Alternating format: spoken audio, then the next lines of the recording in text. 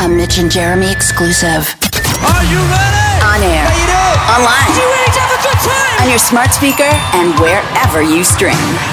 The Mitch LaFon and Jeremy White Show. The Mitch LaFon and Jeremy White Show. Tuesdays at noon. Available wherever you stream. Catch up on past interviews and episodes. On demand now. Subscribe so you don't miss any of it. Anyway, bonjour, as we say here in Montreal. Jeremy, if you want to get us started, I've got so many questions and we've only got half an hour, so let's rock. Yeah, well, look. Just get whatever you can in when you can, because the Wi-Fi at this hotel is real shaky. Well, you know what? You sound really good when you talk, so when you talk, we'll shut up.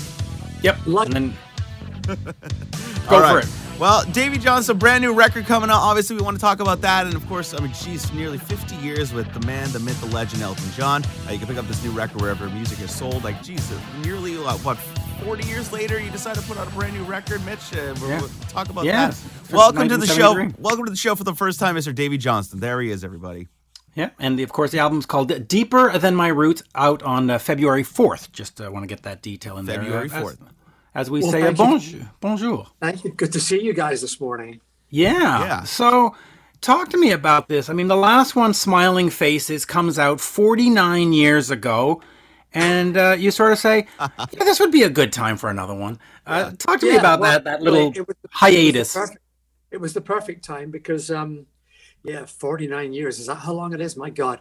Well, really, he's kept me pretty fucking busy since then, you know? So I haven't really had time to put all my energies into something as kind of intimate as a solo record. So the COVID thing, you know, like a lot of people have jumped on that whole issue as being a reason for doing something, you know, that they really wanted to do. And it was the same thing for me. I just suddenly thought, wow, I'm going to be home for a while. What is it that I used to do? And I plugged myself into, you know, me kind of before I joined Elton, as a young guy, just, you know, moving from Scotland down to London, and, you know, just all the whole thing about me learning about the business and learning about women and alcohol and drugs and other stuff like that, which have been, you know, obviously a huge part of my life in different ways. And thankfully, I finally got it under control. So it's good. Nice. Yeah, it is. So talk to me about what you wanted to say on this one. Were these songs that have been sort of kicking around, and I jokingly say for 49 years, and you said, I'm going to get them out? Or are they songs that you just said, hey, you know what? I'm just going to write a fresh batch and see what happens? Yeah, they're exactly that. They're brand new. You know, I just figured that, as I said a minute ago, that the idea of being able to put myself into what I was writing without thinking about maybe the next Elton gig that was coming up, or having to show the band something or rehearse the guys on something, because that's part of my job with Elton. So suddenly I was in a position where I'm totally free. I don't have to do anything, or I can do whatever I want. And I've always been, you know, I've always enjoyed sitting down composing just maybe instrumentals or guitar pieces. But to actually write some full songs again, I needed a bit of help. And I a good friend of mine, Rick Otto, is a wonderful lyricist and poet and actor who lives in California. And I asked him if he wanted to, you know, collaborate on a couple of songs, which he'd never done before. He agreed, and it came out really, really well. So all the songs were brand new. And there was one that was co-written by one of my boys, Charlie, who also engineered some of the album and played keyboards on it. And there were two other pieces. They are the only pieces that are from a little while ago. They're 10 years old. The two instrumentals on the record, one's called Black Scotland, the other one's called Walt Disney. And they're both kind of crazy instrumentals that I recorded with one of my boys, Jesse, again, and my eldest boy, Tam, who recorded it and mixed it.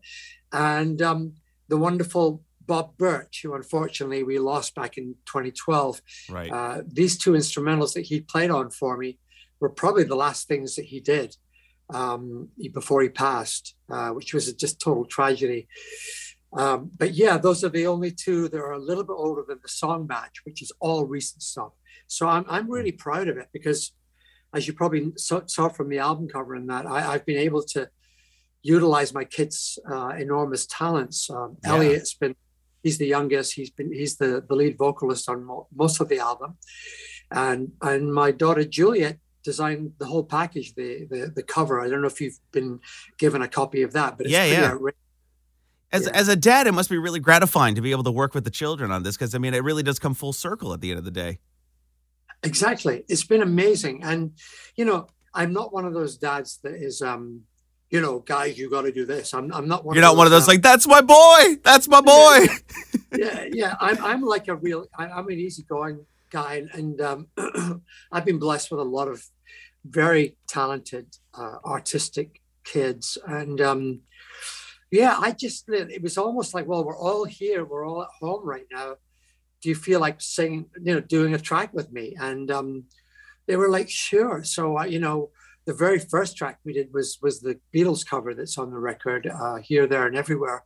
And I just asked Elliot, I said, do you want to sing something if I put down a guitar part? And he said, sure. And, we were like bored shitless, didn't know what to do. Yeah. And we did this version of Here, There, Everywhere. And I added some mandolins on it and put a vocal harmony on Elliot's part.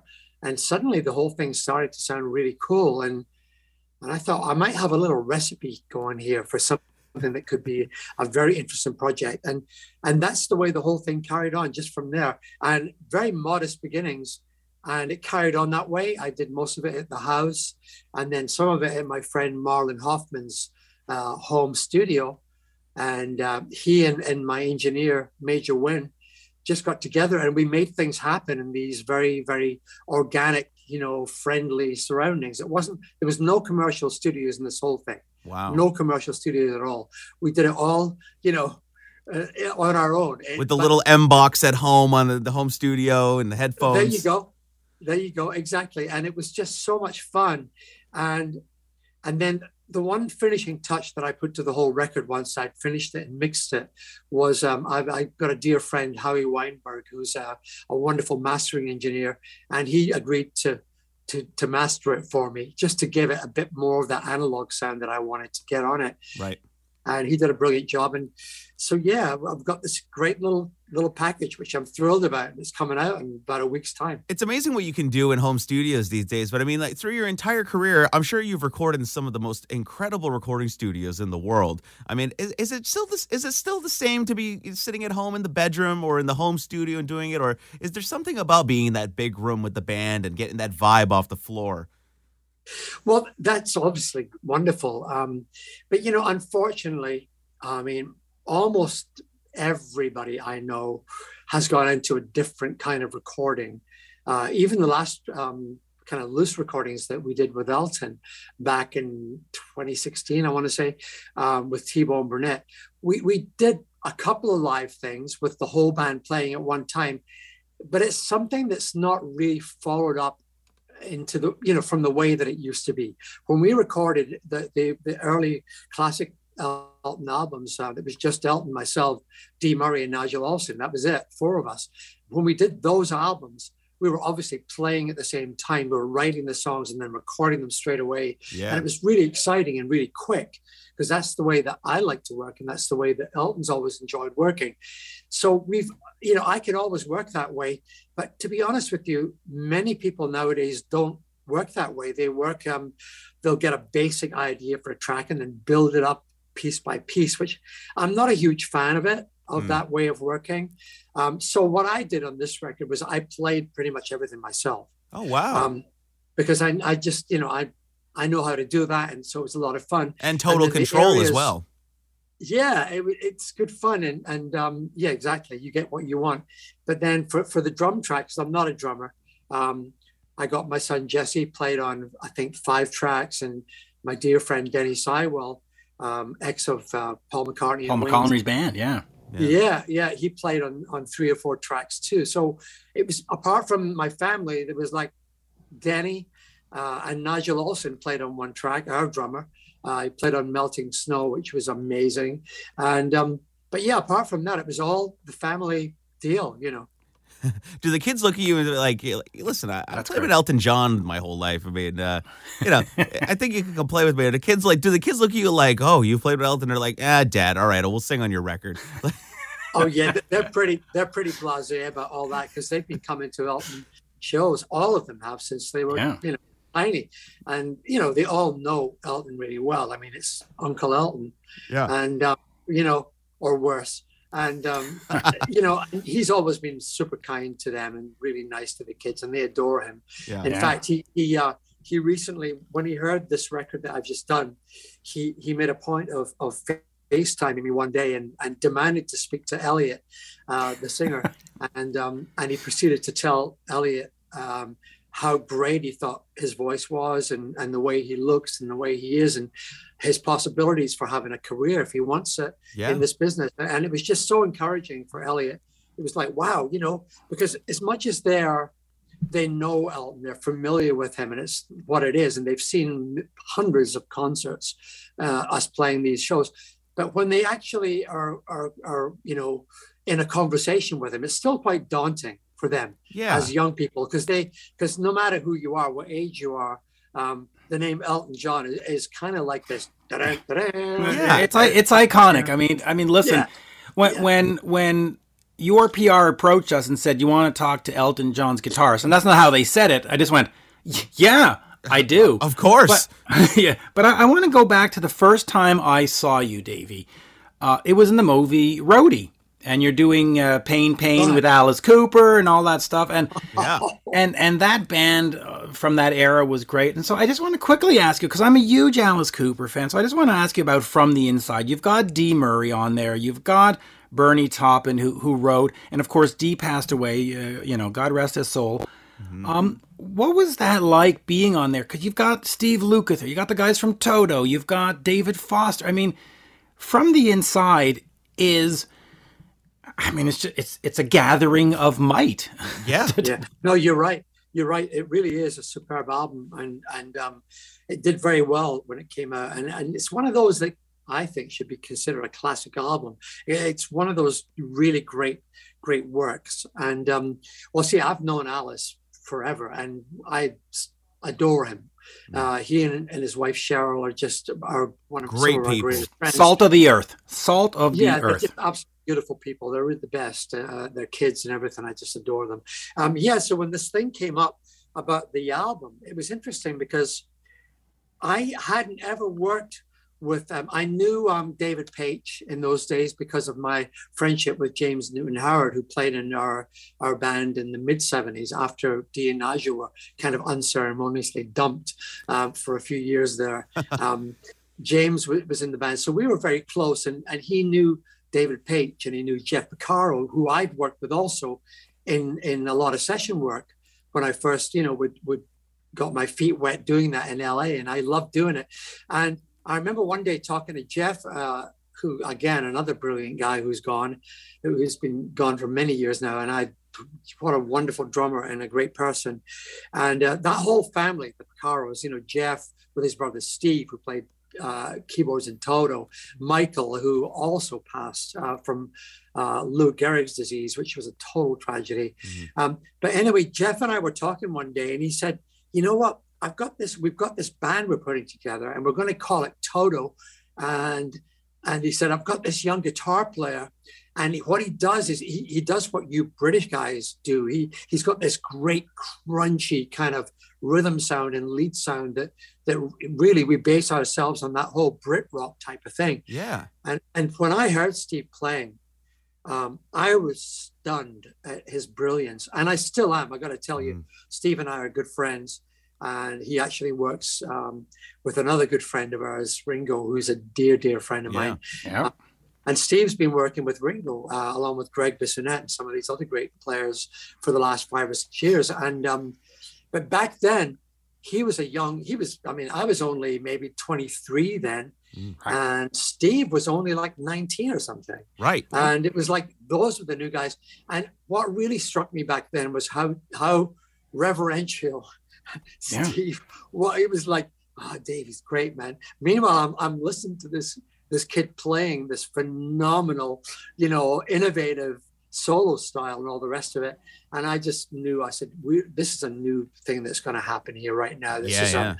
And so Elton and I have always championed Toto in those old days, and I still adore them to this day. I just had dinner with David Paich recently, and I actually saw Steve Porcaro on a call last night. So, we're all very closely linked over those years, and it's just wonderful to know that these guys are still doing what they're so great at doing. Yeah, you're all still doing it. I mean, it's 50 years and 3,000 shows with Elton John. I mean, by the way, do you get like a gold watch or something for that? I got the gold watch back in '84. Actually, there you go. I would expect the gold watch. Prepaid item, I think. So, yeah. So these days I'm just going to hang around till the end. But you know what? We're getting pretty close to the end of the touring cycle. If COVID actually really lets us do that, because we're out here on the road, and you probably saw from all the press and all the shit going on that he's got it. So he's got a quarantine for 5 days, and we're over in Little Rock, Arkansas right now, waiting to see if we can play the show on Saturday night. But yeah, we're doing what we do best, but we also know that it's got to end somewhere because of our age and just the whole nature of life. I mean, the road's actually a place for much younger guys than us. The only thing that's unfortunate about it is that most of the young people nowadays are not going out on the road because they haven't really honed their craft enough to really perform well, and do what we used to do when we were first doing it, which was get out there and play for them. Yeah, you guys didn't have the luxury of Pro Tools and all the playback and just mime to your parts. They do their, you actually had their to play in the basement. Yeah. That's right. And by the way, I love Pro Tools and Logic and all those great. They're wonderful. And my son Charlie is a whiz, and also my son Jesse and Tam. They're all wizards at this technology. And I do believe that it can be used for the right reasons in recording. Be good. A lot of used for good. You can use it for good and not evil. A lot of it is bullshit, and they can fix this, fix that, and they can make anybody who sings like a bear, they can make them sing in tune. So there's a lot of those things that unfortunately it gets misused, I think, in some areas. But I got to tell you, used in the right way, it's a phenomenally effective, tool in the recording bag up to this day. And I certainly use it with my kids. Why not? Better than baking tape and razor blades. And we've done some of that too. Yeah. It's funny. It's amazing how you talk about Steve Lucas there, because I was just texting with his son Trev the other day. He's working in the studio with his dad producing a record for him. He had Simon Phillips on drums, and he's like, it's so weird to be in the studio with my dad in a working capacity, because I've gone to so many sessions with him in the past, and to be in the moment, saying like, hey, Dad, why don't you try this? Like producing him. He's like, it's a completely different thing. Yeah. Well, you know what? It's great that you can... that I'm sure Steve listens to his boy too, because, it just seems to be that thing where music is a very strong gene, very, very powerful gene, as I've found through all my children. They all have it, whether they wanted it or not. They've got this ability to create music and art and all the rest of it. It's a really powerful gene.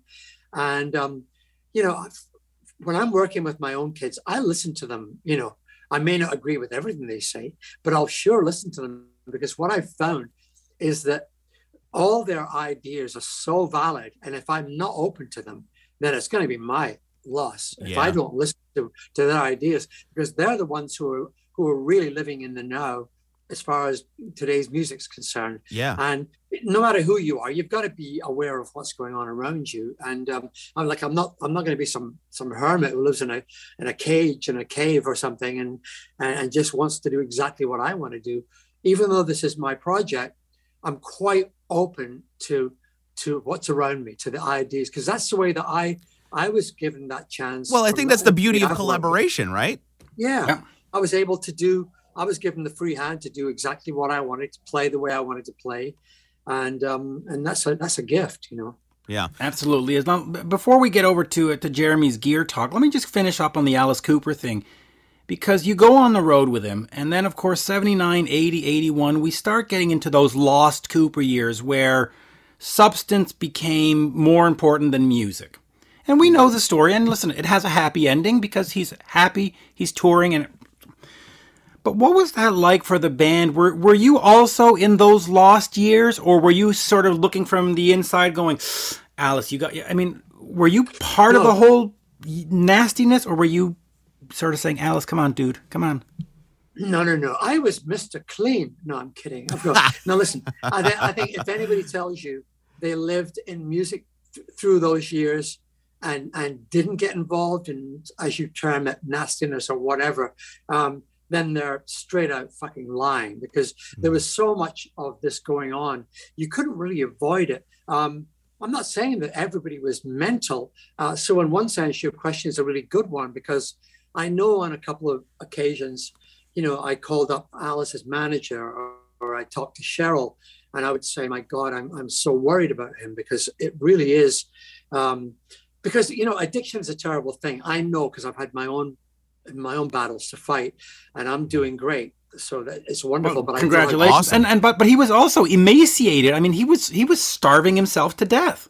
Yeah, it was literally so really, really super heavy. And as I say, I called Shep a couple of times, and Shep Gordon is another wonderful, wonderful guy. Yep. What a great manager to have, and Alice and him have been friends since the very beginning. So when your best friends see you go through this kind of situation, your real friends will be there to try and help you through it or help you out of it.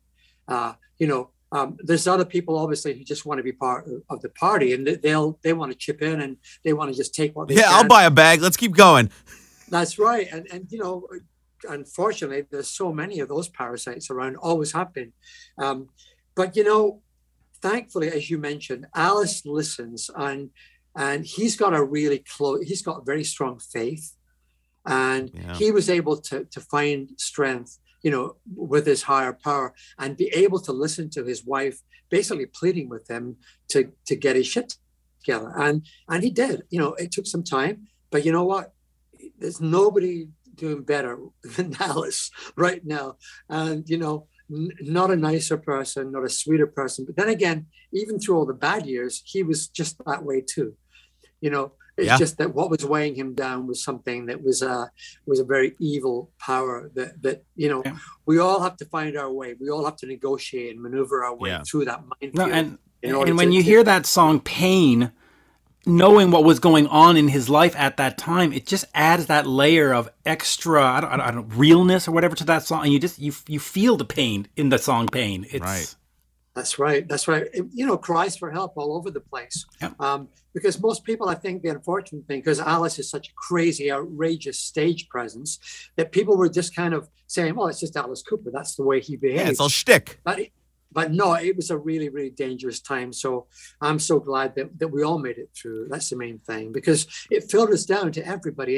And no matter how vigilant you may think you are, it's going to hit you at some point. You've just got to be real careful, and you got to bank on your real friends to help you through it, because that's the ones that you really have to count on when all's said and done. It's amazing how many stars and musicians that the drugs and the drink have just taken out over the years. I mean, look at working with Elton. I mean, just watching Rocket Man and the amount of substance abuse that they kind of discuss in the movie. I mean, that was the trend. That was the thing. Everybody was doing it. That's right. Danger City. Really, it's but it's no less dangerous now, because of the deaths we've seen in the last 10 years. Everything from Tom Petty, the Prince, and just dreadful. I mean, all to do with shit like fentanyl and stuff like that. It's like, what are you looking for, guys? Yeah. What is it? You're looking for pain relief or just total fucking numbness? Yeah. It's very, very sad.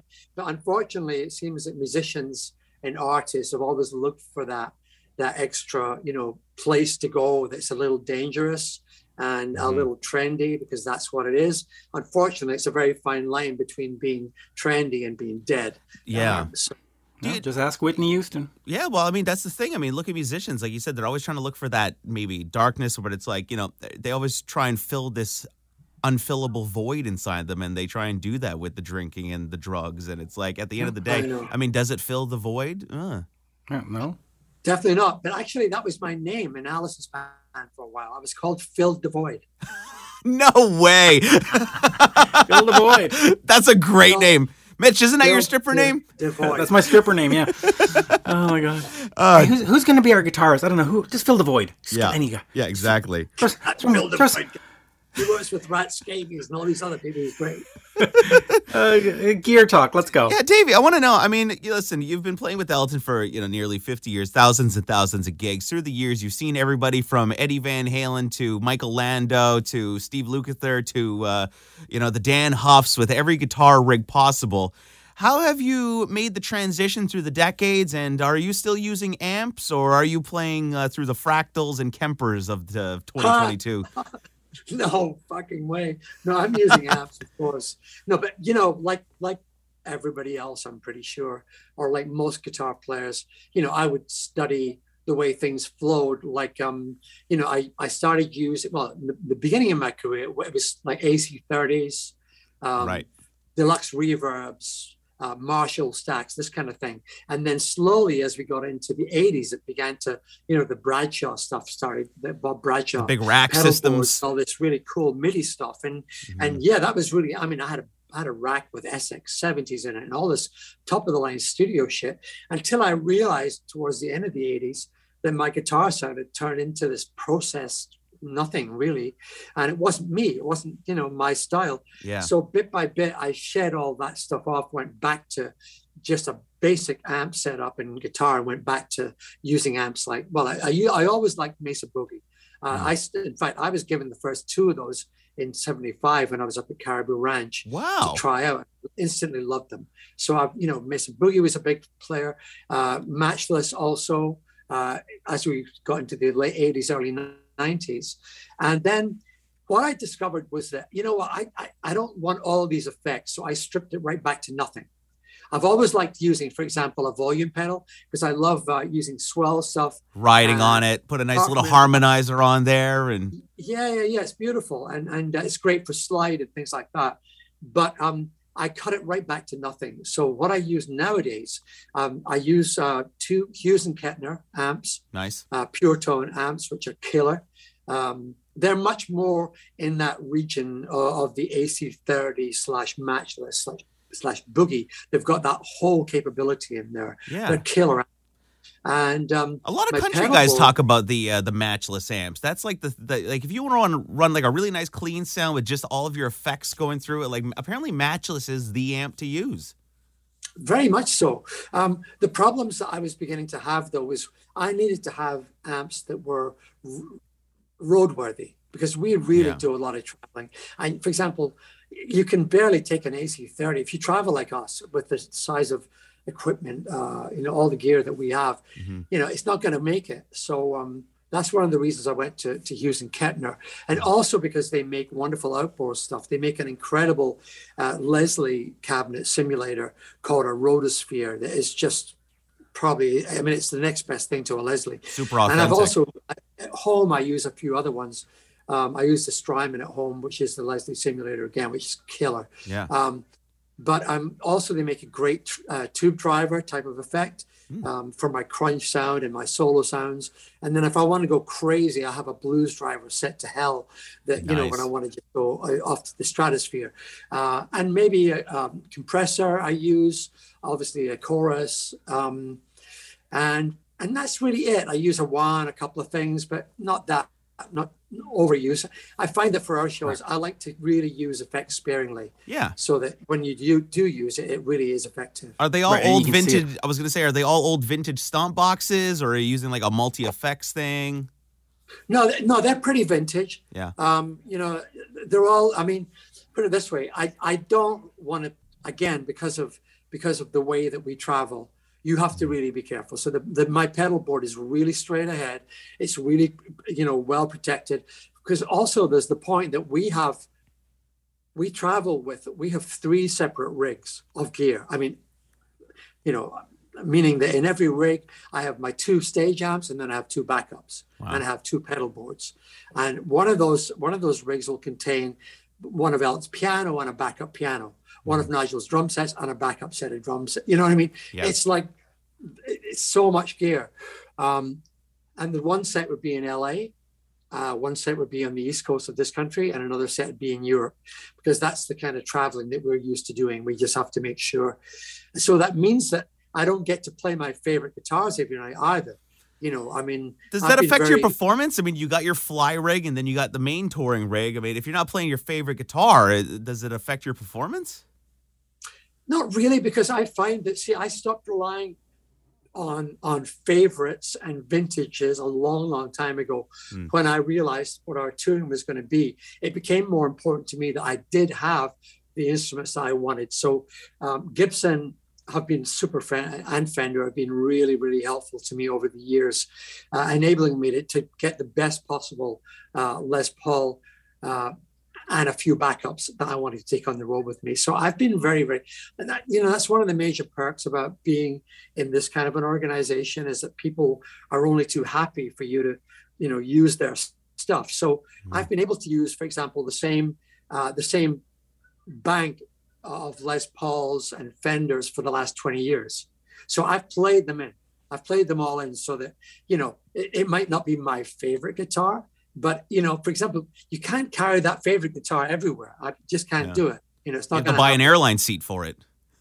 Yeah, but you know what? We travel, we get, we have our own charter and stuff like that. But it's like nothing's easy in this world. What you have to do is it's a world of compromises. If we were a smaller outfit and maybe played smaller venues, and it was more of like a specialized thing with one set of equipment, then it would be different. Then maybe like Kenny Wayne, another dear friend of mine, Kenny Wayne Shepherd. He can take his favorite 2 or 3 guitars with him, his favorite amp set, and all the rest of it. But they're not playing to, 30,000 people, all over the world all the time, which is what, when we get on the road, that's what it tends to be. Yeah. Well, look, hey, March 9th and 10th at the Bell Center in Montreal. I want to come check out your pedal board. Yeah. All right. Yeah. Just, you'll be lucky if you get in there, man. There's a bubble from hell going on here. Yeah. I know. I still haven't seen Elton John live, but I'll have to. Let me just ask you one Elton John question. The name on the marquee is, of course, Elton John, but you've been there for 50 years. Have you? I mean, he's incredibly loyal, because when you're in a band like that, they switch out guitarists and drummers like they change their socks. But he's stuck with you. Do you have an ability to affect the music, or does he say, hey, it's Elton John on the marquee, it's my album, it's my songs, you're going to play it my way? Or is it really a collaboration where you can sit and go, Elton, here's how we're going to do it, here's how we're going to construct it? Well, again, I've stuck with him. Right. He's not just stuck with me, I've stuck with him. It's not a one-way street here, Mitch. It's not a one-way street, because the interesting thing to note is right from the beginning, since we started working, I mean, I'm talking more than 50 years ago, when I first walked into the studio as a 19-year-old kid to play guitar on Madman Across the Water. Right from that moment, I've always played what I wanted to play. Nobody's told me, well, you better play this or you have to play that. It's never worked that way. So consequently, what's happened is that I've become his musical director, band leader, whatever you want to call it, musical confidant. So whenever he's got a question, apart from anything else, he hates to rehearse.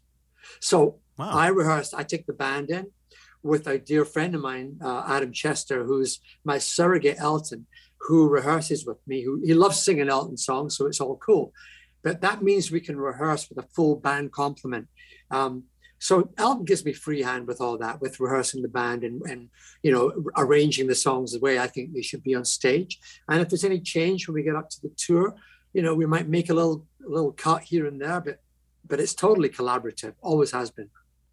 Wow, that's fantastic. Great. That's really cool to hear, because, I mean, Elton could easily just be a diva, be like, no, play it like the record or fuck off. But no, he's like, hey, have some fun. I just told him that the other night. Well, there you go. As you do. Absolute pleasure, by the way. Jeremy, go ahead. Listen, the Davey Johnstone band, Deeper Than My Roots, coming out on February 4th. You can pre-order it now wherever you get your music. Of course, you could just stream it, download it. But hey, listen, you want the physical product, because if you see him backstage at a show, he can't sign your MP3. So that's correct. Yeah, support the kids, the beautiful artwork. It's been it's a proper family effort, which is what we like to see. So go and pick this up. And of course, performing at Montreal's Bell Center, 2 back-to-back gigs on March 9th and 10th. Some tickets are still available at evenco.ca. Davey, we'll have to go for lunch or something when you're in Montreal. This was a blast. Yep, absolutely. Great talking to you guys. Thanks for having me on. Appreciate it. Yeah, best of luck with Cheers. this. And good luck with the rest of the tour. Stay healthy. We'll try. Cheers. And good luck with your internet. Bye now. Amazed it lasted. Thanks, guys. See you later. soon. An all-new episode of The Mitch LaFon and Jeremy White Show. Tuesday at noon. Available wherever you stream. Catch up on past interviews Bonus content. and episodes on demand now. Visit youtube.com/Jeremy White Show. Follow Mitch and Jeremy on Twitter. Yeah, they're verified. @Mitch LaFon and @Jeremy White MTL.